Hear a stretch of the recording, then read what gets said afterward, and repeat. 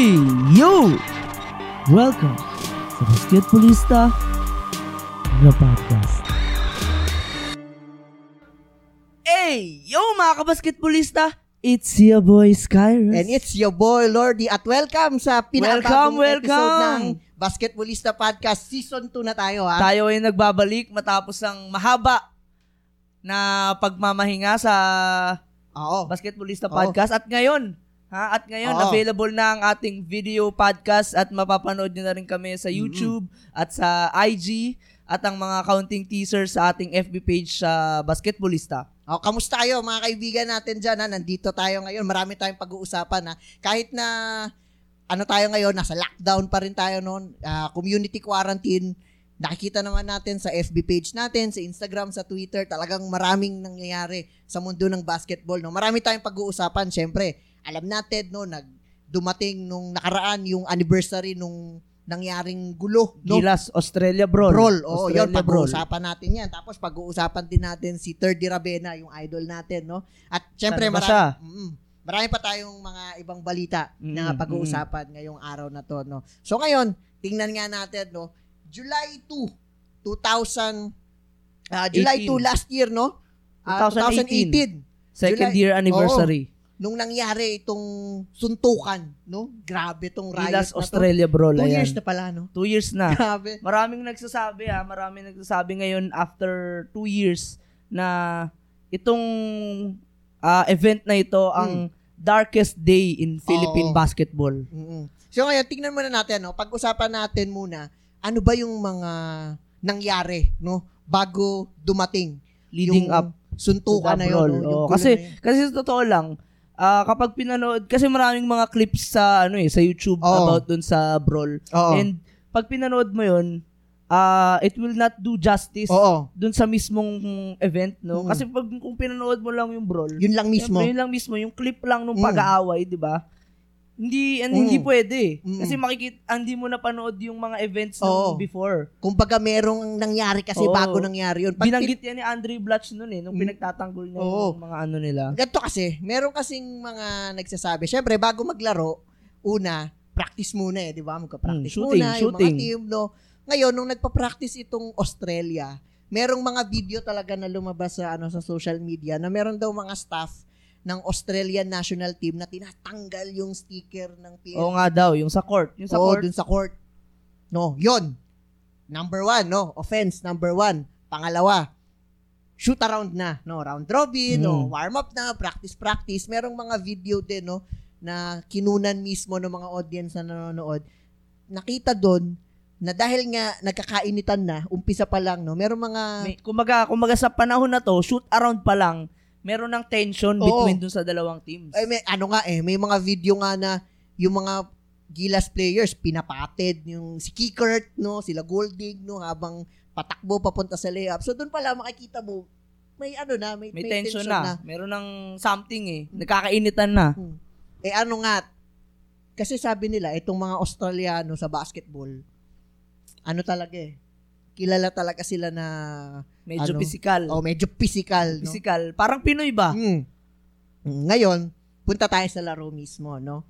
Third quarter pala to, no? 4 minutes remaining sa third quarter. Nangyari tong laro na to, medyo hindi ganun ang kaganda para sa Pilipinas ang sitwasyon. Tambak tayo Nung nangyari yun, 14-8, 79 ang score. Ilan yan? 20 mahigit yan. 20 mahigit. 30 mahigit. 31 points yung lamang. So, itong mga Pilipino, no, naiisip nila, binabalahura nyo yung venue namin. Tapos nagkakainit sa shoot around. Tapos, yung first half, yung buong first half, hanggang sa up to the point ng third quarter, marami na talagang mga counting sikuhan, mga counting, tisudan, mainit na talaga yung laro Kaya nangyari na nga, yung merong isang play na involved si Roger Pugoy at saka yung isang player ng Australia, si Golding, yun na yung nag-umpisa nung parang free-for-all na. Kumbaga, yun na yung face the resistance. Ano bang mga natin doon? Anong mga memorable moments doon sa suntukan na yun? Sa gulo na yun? Madami. Una yung kung papanoorin natin yung clip, ito, pinapanood namin dito. Dito. Yung yung unang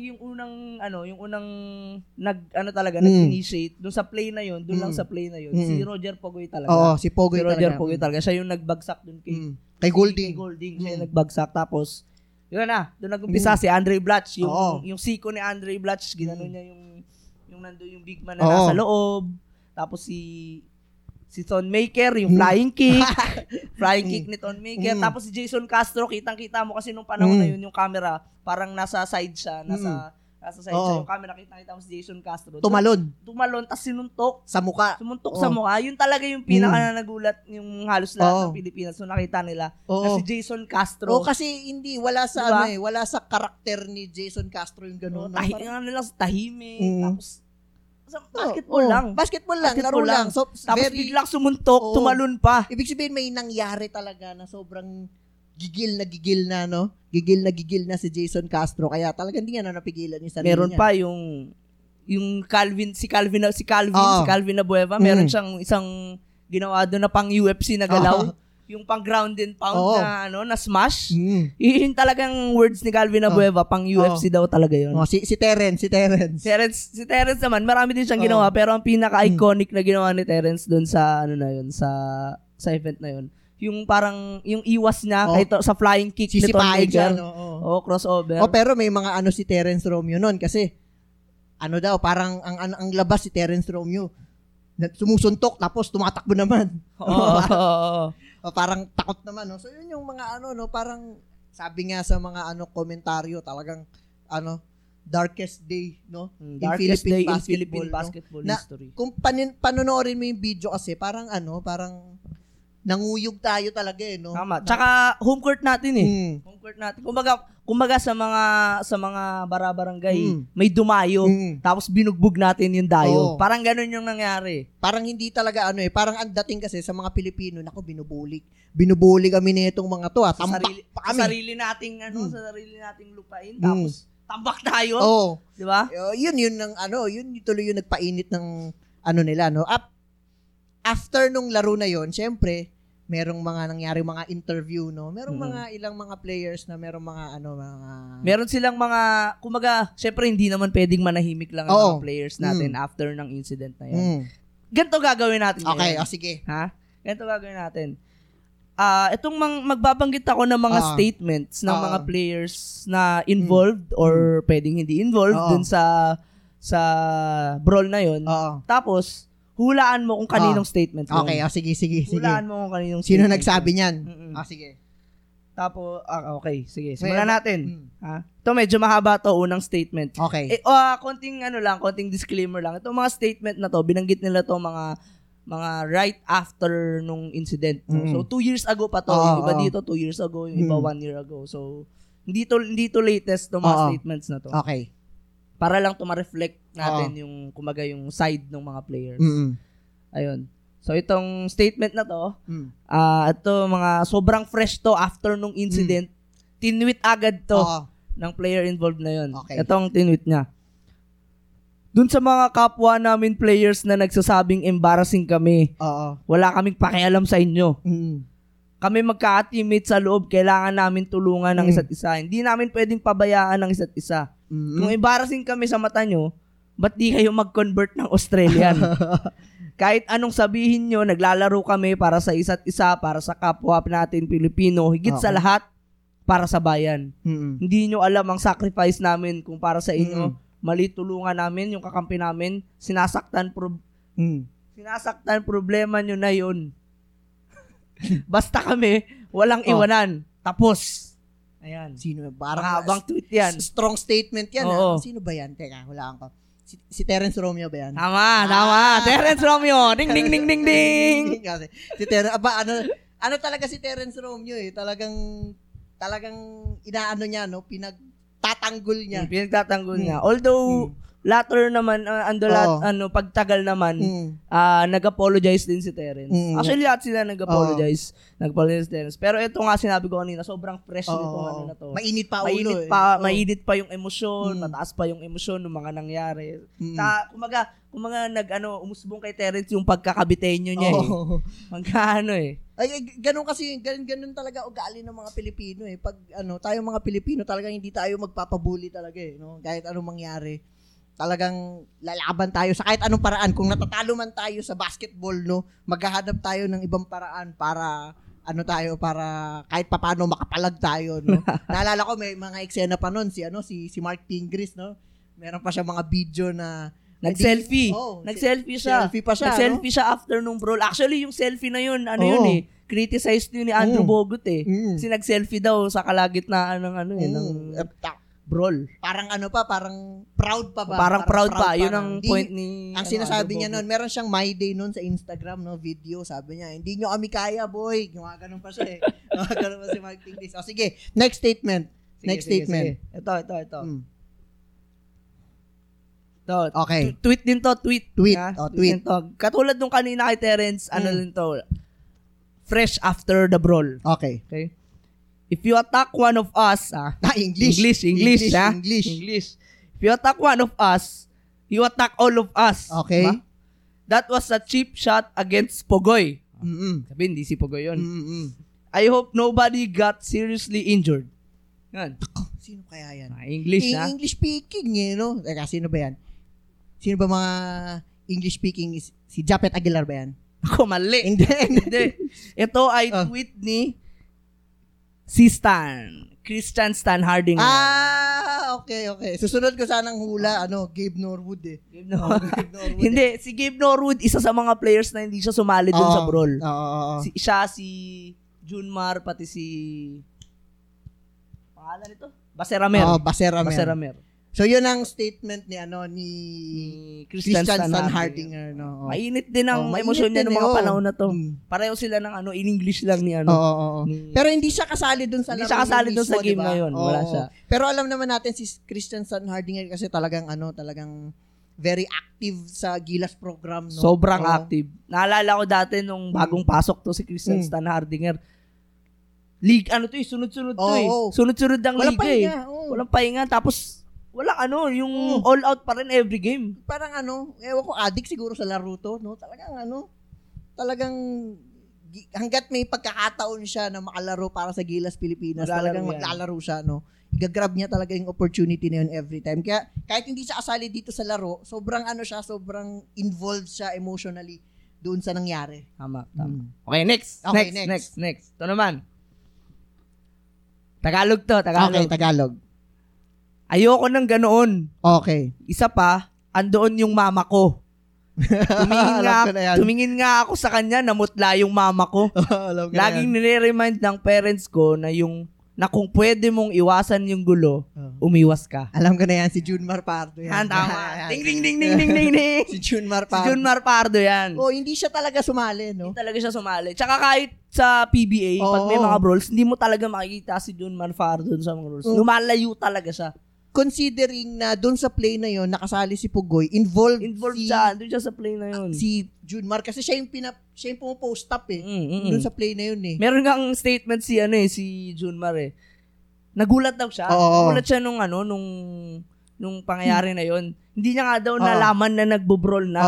Pag mo papansin nyo, pag pinanood nyo doon sa sa clip, si Junmar, pagka bagsak ni Golding, humukshot pa. Tumira pa siya. Sabi niya, hindi ko nga napansin Kala ko nga makakascore pa ako Parang ganun yung words niya So hindi niya talaga napansin. Tapos nung napansin niya na makikita mo si Junmar, lumalayo talaga siya. Lumalayo siya sa gulo. Ano kaya? Tingin mo?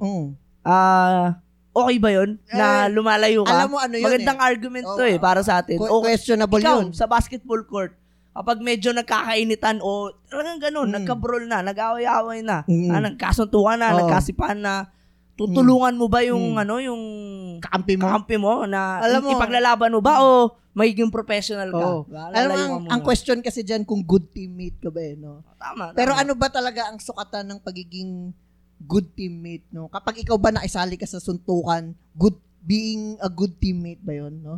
Tama. Diba? Ano ba tag dito? Kapag ba kumaga backup ka. Yan, backup ka ng teammate mo maganda ba 'yon?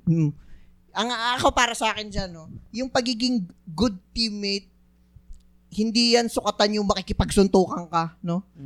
Para sa akin, pagiging good teammate, yung pag maganda yung nilalaro mo. At alam naman natin na si Junmar Pardo, good teammate talaga sa court. No, talagang maaasahan mo siya, opensa, depensa. Ang masasabi mo naman talaga dito kay Junmar, si Junmar, ganun talaga yung ano niya. Kumaga, wala nang nagulat nung ginawa yun ni Junmar Pardo nung lumayo siya. Kasi alam ng lahat na ganun talaga siyang tao. Laro lang eh. Oo. Ganun talaga siyang tao. Tsaka hindi ko ma-imagine na si Junmar Pardo sumali sa ganun. Isipin mo, ganun kalaki. Makikisama siya sa ganun. Tapos ganun kalapad. Although Stonemaker, malaki din. Si Kaso mapayat pero, Mapayat. Isipin mo, ganun nakikipagsuntukan, ganun kalaki, ganun kalapad. Okay, next. Okay, next. Ito. I wish what happened English. didn't.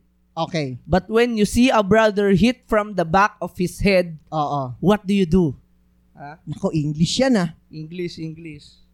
Ulaan ko So, English yan. Sino ba mga ano? Si Matthew Wright ba yan? Mali. Ito ay tweet ni Andre Blatt. Si Andre Blatt. Si Kuya Andre. Kuya Ito lang, Andre iaano ko lang to kasi kung mapapansin nyo, para siyang may kinakausap, may tinatanong siya dito. Ito ay reply niya sa tweet ni Jimmy Alapag. Okay.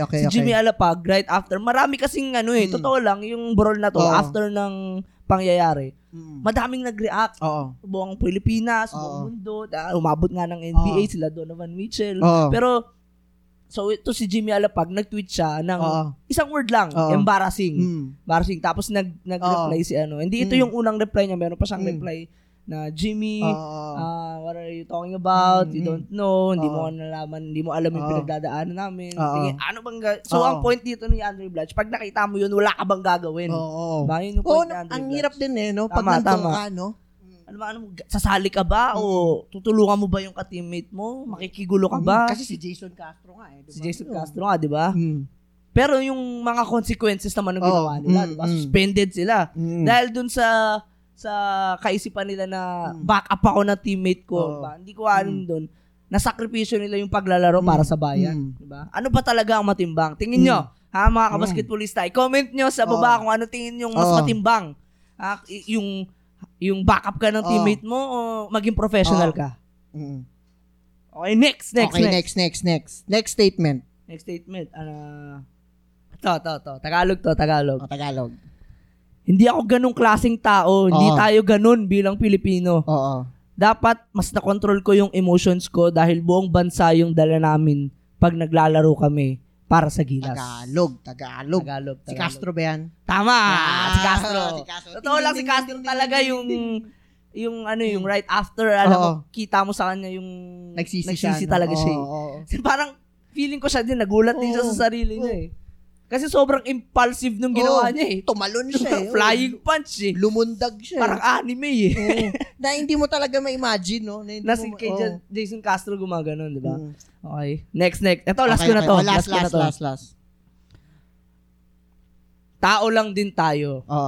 Napuno din ako. Binangga ko rin siya. Pang basketball pa rin yun. Pang UFC. Ayan nga. Nanghihingi kami ng paumanhin. Sana matuto kami dito. Sana hindi na maulit. Ayan. Yan. Si Calvin Abueva yan. Yan, si The Beast yan. Hindi ito si Calvin Abueva. Hindi ba si Calvin Abueva yan? Ito yung pinagmulan, pinaka-pinagmulan nung brawl, si Roger Pogoy. Ay, si Pogoy. Ang tinutukoy niyang pang UFC, yung ginawa niya kay Golding. Yung ginano niya sa leeg yata tumama yun Pero alam mo yung nangyari kasi kay Roger Pogoy, minor na lang yun Kumbaga yun na lang talaga yung nag-trigger. Yun na lang yung nag-trigger talaga. Yun na lang yung nag-trigger. Pero gano'n naman sa mga basketball brawl, no? Kahit sa NBA, kahit sa ibang liga, pag may brawl, hindi yung play mismo. No? Nagkakainitan na yan. Previous plays pa lang or first quarter o kahit warm-ups pa lang. Sa NBA nga yung sa Indiana Pacers tsaka sa Detroit, ang pinagmulan nun yung playoff series nila yung Malice in the Palace. Yung playoff series nila last season.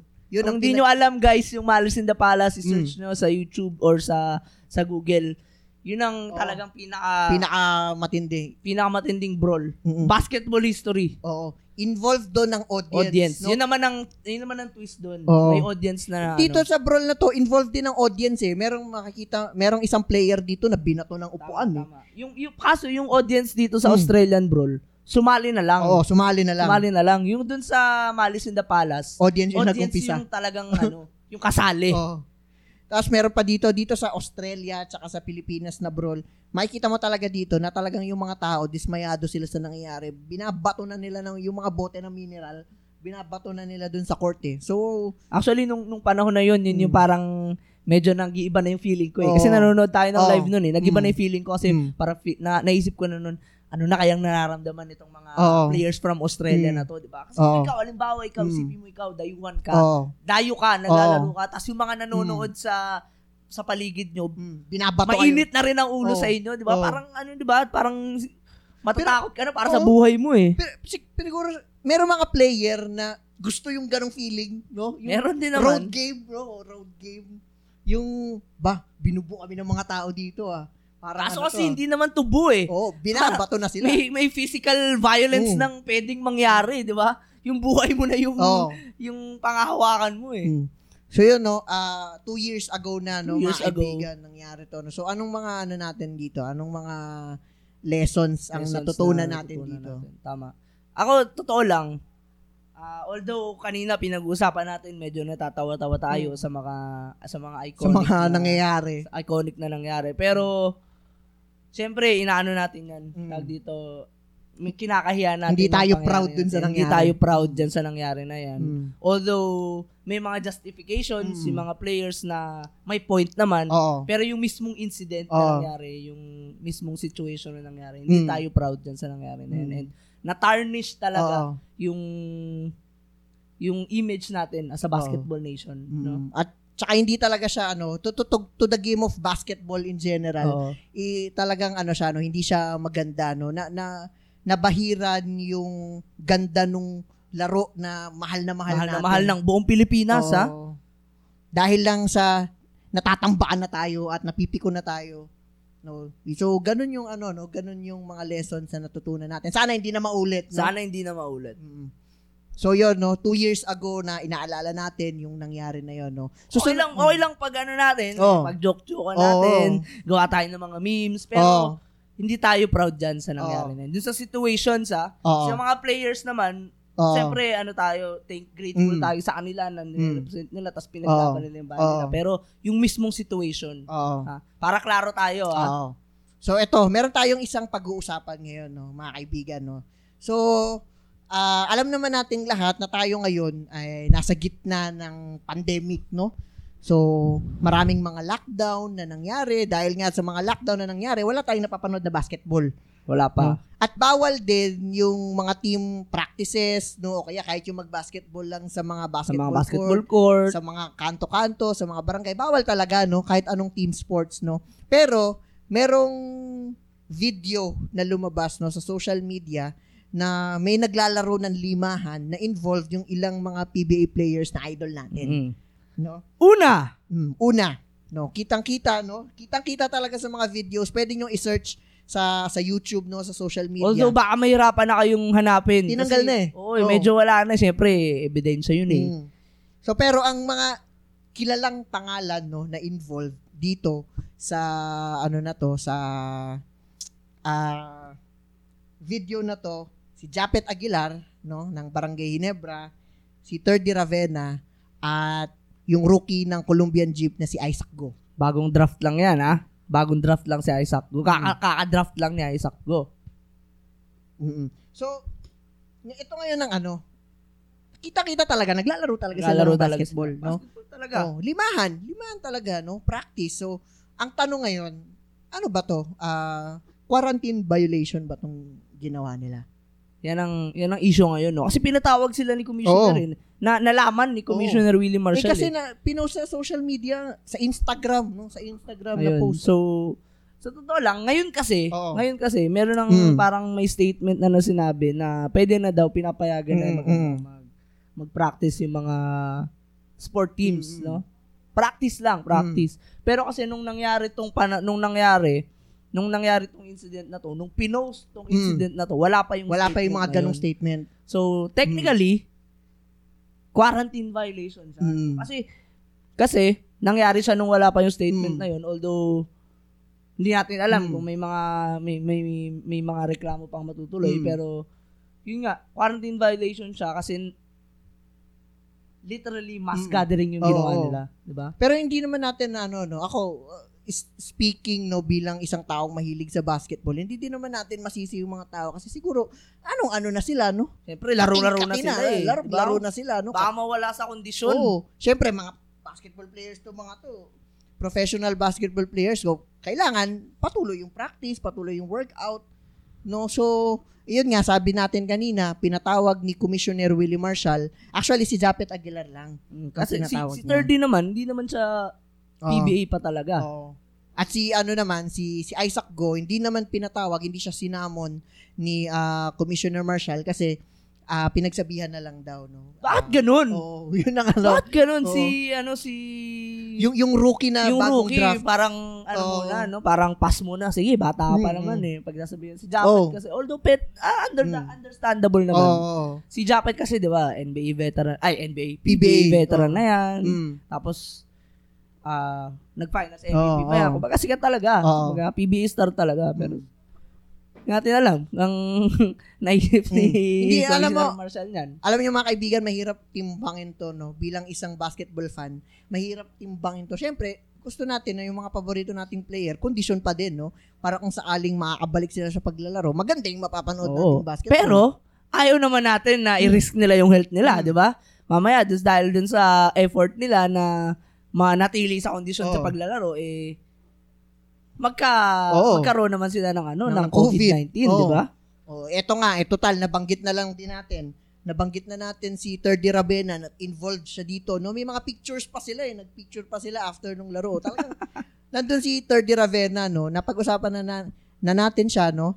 Talagang ito nagbabagang balita. Kaya siguro nagpapakondisyon talaga si Thirdy Ravena kasi mainit-init na balita kasi talagang pumirma na siya, no, ng kontrata para maglaro sa B-League sa Japan. So ano ba tong liga na to na pupuntahan ni Thirdy? B-League. B-League. Ayan, konting background tayo dito sa B-League sa Japan. Ayan. Yung B-League kasi nabuo lang yan nung 2016. Nung 2016 lang. So medyo bago lang to. Tapos dalawang liga yan na nag-merge. Ang liga na yan ay yung NBL, National Basketball League Japan. Okay. And BJ League. Ayan. Itong merger na to, parang mandated to ng FIBA. Parang pinag-merge talaga sila. Parang pinag-merge talaga sila. Ang B-League ay nagko-consist ng 3 divisions.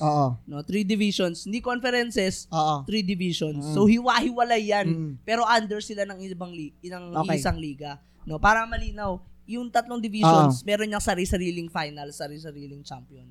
Meron 'yan. So, yung 2 divisions pro. No, pro. Yung 3rd division semi-pro. No, semi-pro na teams. Ayan. Tapos parang 18 teams yata per division. Tapos madaming games. Tapos yung per division, malaking liga pala to. Per division, 3 conference. Okay. 3 conference. Ayan. Tapos, ito ang medyo interesting na fact about sa B-League. Dun sa 2 conference, dun sa 2 divisions na pro, allowed sila ng 3 foreign players. 3 foreign players. Pero eto na, interesting fact din, yung mga naturalized Japanese players, considered sila as locals. Okay. Considered sila as locals. So yung mga naturalized nila na sila Sakuragi. Tama. Sakuragi. Pwede sila maglaro sa B-League as locals. Hindi sila maka-count as foreign players. Meron pa yata silang European na player na naturalized. Meron silang allowed ang bawat team ng 3 foreign players. Pero 2 lang ang pwedeng magsabay sa court. Okay. 2 lang ang pwedeng magsabay sa court. Ayan. Tapos, etong team na pinirmahan ni Thirdy Ravena. Sun and Niyo Phoenix. Yan ay Division 1. Okay. Division 1 yan. Tapos, ito ang diyan ang kumaga interesting sa team, sa Sun and Niyo Phoenix. Meron silang mga notable na former players. Yan. Ito, sure ako kilala to ng mga PBA fans. Naging player ng Sun-N si former Alaska import at former best import of the conference, si Robert Dozier. Rob Dozier. Si Rob Dozier. Import siya ng Alaska. Nag-champion sila dyan sa Alaska eh. Si Rob Dozier. Tapos isa pa sa notable players ng Sun-N, si NBA veteran Josh Childress. Josh Childress. Drafted by the Atlanta Hawks, naglaro sa Phoenix Suns.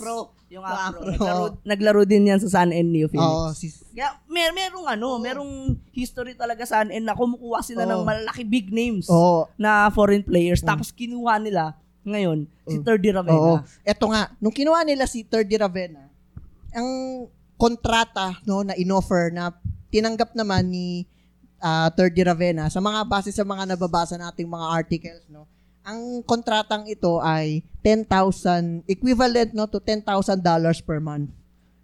So yun yung kontratang tinatanggap niya na sabi ng ilang mga experts, ito daw ay 3 times na mas malaki kaysa sa average na natatanggap ng isang rookie sa PBA. Kung curious kayo kung magkano yung $10,000 a month, 50,000 yun. Ay, wait. Sige, ano nga natin, Pero basically 500,000 pala. 500,000 a month, $500,000 a month. So times 3, times 3 yun sa natatanggap ng isang average na rookie sa PBA.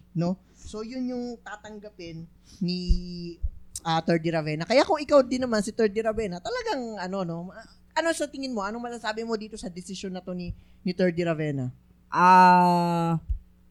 Kasi si Thirdy, totoo lang, nung pagka alis na pa lang ng Ateneo, parang lahat siyempre lahat ng Filipino fans umaasa na sana mag-PBA. Pero deep inside medyo alam natin na ang mata talaga ni Thirdy naka-overseas. Ang mata ni Thirdy nakatingin sa NBA kung ang end game niya. Kaya hindi ako nagulat nung nalaman ko na pumirma. Although akala ko mag-NBL siya sa Australia or medyo mas mataas sa CBA or sa EuroLeague. Pero a step forward din naman tong B-League.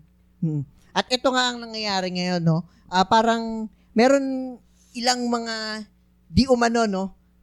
merong ilang mga players na din na Pilipino na nakakatanggap na din ng offer galing sa mga team sa B-League, Alam naman natin, pinost natin sa page natin sa Facebook, si The Beast, Calvin Abueva. Yung kay Calvin Abueva, confirmed yan.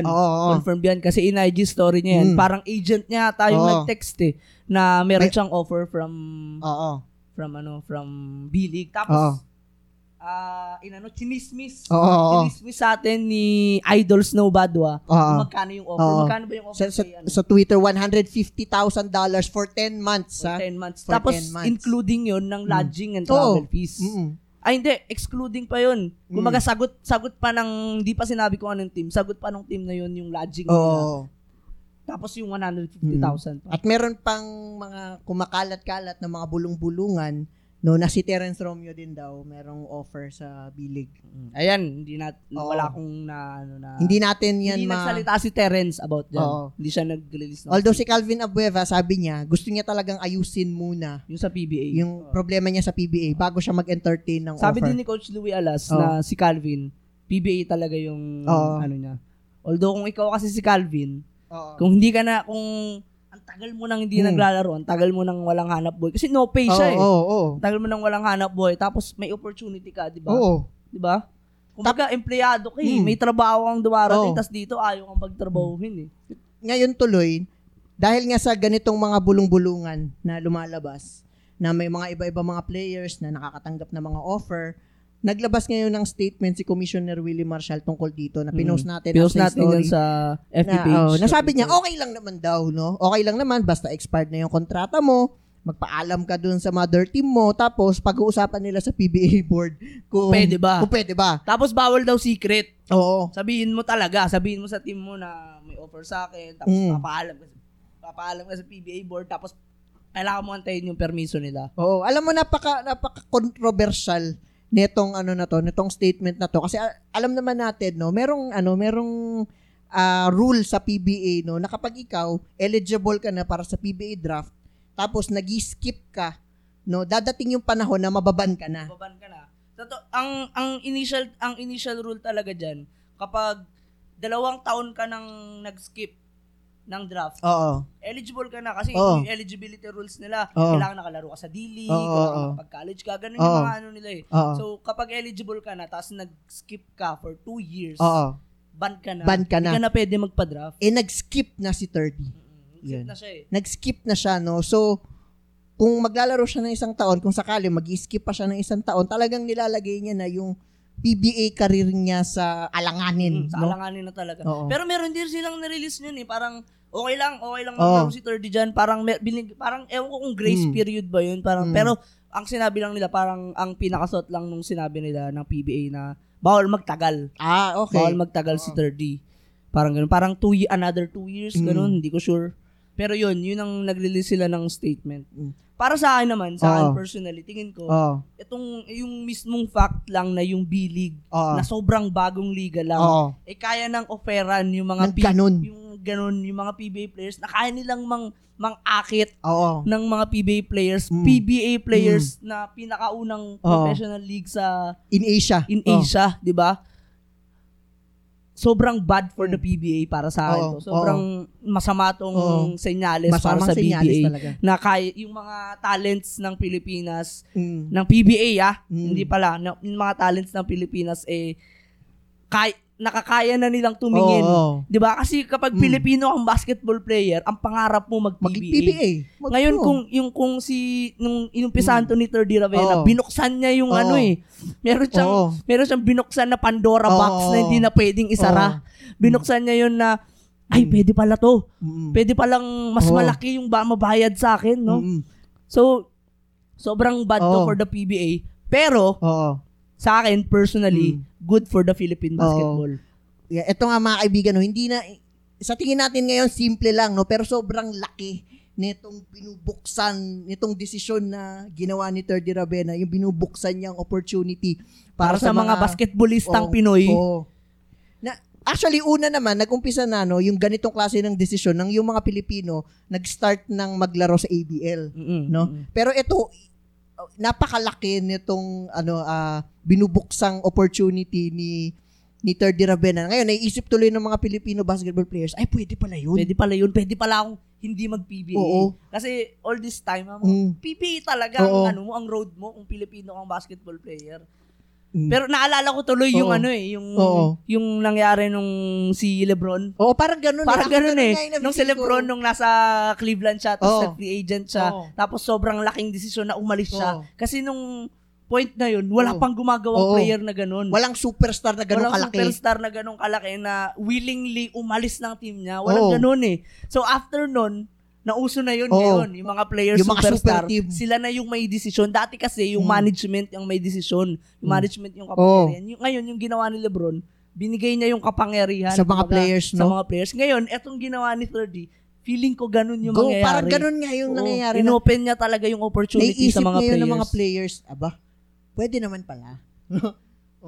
Ngayon, abangan natin kung sino pa yung mga susunod na mga players na susunod. No? Gusto ko lang balikan yung sinabi ko kanina na yung nangyayaring ito ay sobrang bad for the PBA pero good for Philippine basketball. Sinabi ko yun kasi syempre yung mga players natin, hindi ko naman sinasabi na mas mababa yung laruan, yung playing level sa PBA, sa B-League. Although medyo malakas yung loob ko sabihin na feeling ko mas mataas pa rin yung playing field sa PBA. Siyempre. May mga ganong Pero kasi sa B-League kasi mas madaming foreign players, mas madaming teams, mas madaming laro. Yun yung magpupush sa mga players kay Thirdy in particular na mas gumaling. Na mas gumaling kahit medyo mas mababa yung playing field or hindi natin alam, mas mataas pala talaga sa B-League. Pero ang factor na feeling ko talaga na makakapagpataas ng playing field ay ng laro ni Thirdy ay yung madaming foreign players, maraming teams, madaming laro. Kasi eto, yung paglalaro sa foreign players, hindi nakakababa ng playing field. Nakakataas yan. Kasi kapag magaling yung kalaro mo, gagalingan mo din yung laro mo, di ba? Gagalingan mo. Susubukan mong galingan yung laro mo para matalo mo yung kalaban mo. So, ganun yung mindset na feeling ko nasa isip din ngayon ni Thirdy Ravena. Sana hindi lang si Thirdy yung nag-uumpisang mag-isip ng ganito, no? Pati yung mga basketball authorities natin. No? Hindi lang yung mga players, sana yung mga basketball authorities natin nag-iisip na rin ng mga paraan na kung paano mapapaste yung mga players natin dito sa Pilipinas, no? Para naman mas tumataas yung level ng competition. Yung level. Dagdag ko lang din, yung pag-alis ng mga foreign players, hindi yan nakakataas ng level. NCAA. Kapag ka umalis yung mga foreign players, bababa lang yung level. Ano na lang. Pero ang sure ako, pag tinanggal mo yung mga foreign players, kasi hindi yan tataas. Common sense lang yan eh. Pag tama yung sinabi mo, pag magaling yung kalaro mo, gagalingan mo din, di ba? Pero another topic yan. Another topic yan. Mahaba yan. Medyo wala na tayong oras para dyan ngayon. At yun na nga, dahil sinabi ko na wala na tayong oras din ngayon, next time siguro, try natin pag-usapan. Kung gusto nyo pag-usapan natin yung topic about sa NCAA na binana nila yung mga foreign players sa liga nila. Pero yung UAAP hindi. Ilagay nyo sa comment kung gusto nyo pag-usapan natin yan. Next episode. Ayan, abangan nyo ulit next episode sa next week ang bagong season. Bagong Basketballista Podcast. Again, it's your boy, Skyros. And it's your boy, Lordy. And it is time